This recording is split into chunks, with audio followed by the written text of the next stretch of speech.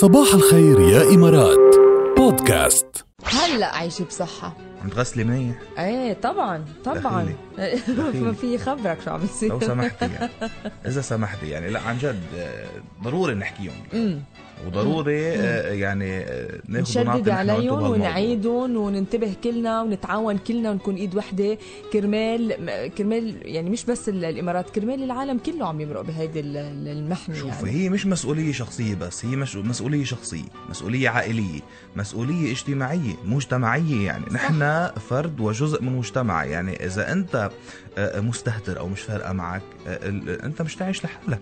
صحيح. وهيدا الفيروس اللي هو كورونا معدي، اوكي؟ فبتخبريه انه انت اذا حملته يعني القصه ما بتاثر عليك وحدك، ممكن تاثر على ناس تانيين. صح، ورح تاثر على افراد عائلتك بشكل كتير طبعاً مباشر وسريع. يعني هيدي الاشياء، هالاجراءات الوقائيه اللي عم تشدد عليها واللي عم تجريها كمان دوله الامارات العربيه المتحده وعم نشوفها وين ما كان موجوده، هي لتحميك، لحمايتك انت شخصيا اول شيء، كرمالك انت وكرمال عائلتك واحبابك وكرمال مسؤوليتك تجاه المجتمع. 6 طرق عملية للوقاية من كورونا. يلا. وليكم منهم شيء تعجيزي، يعني مش عم نطلب يعني شيء كتير، لا اشياء بسيطة بحياتنا اليومية. صحيح. وفي كتار بيعملوها من دون ما يكون في فيروس منتشر بهالقد سرعة. أول شيء غسل اليدين بالماء والصابون بشكل متكرر وعطول، يعني ما تمرق نص ساعة من دون ما تكونوا مغسلين ايديكم، و20 ثانية على الأقل. بدكم تفركوا مزبوط كل أجزاء ايديكم وضفيركم والكف وكل يعني كل أنحاء ايدكم، حتى من هون جاي المعصم. يعني المعصم.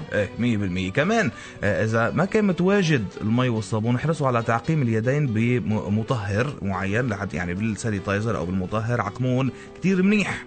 أوكي. يلا.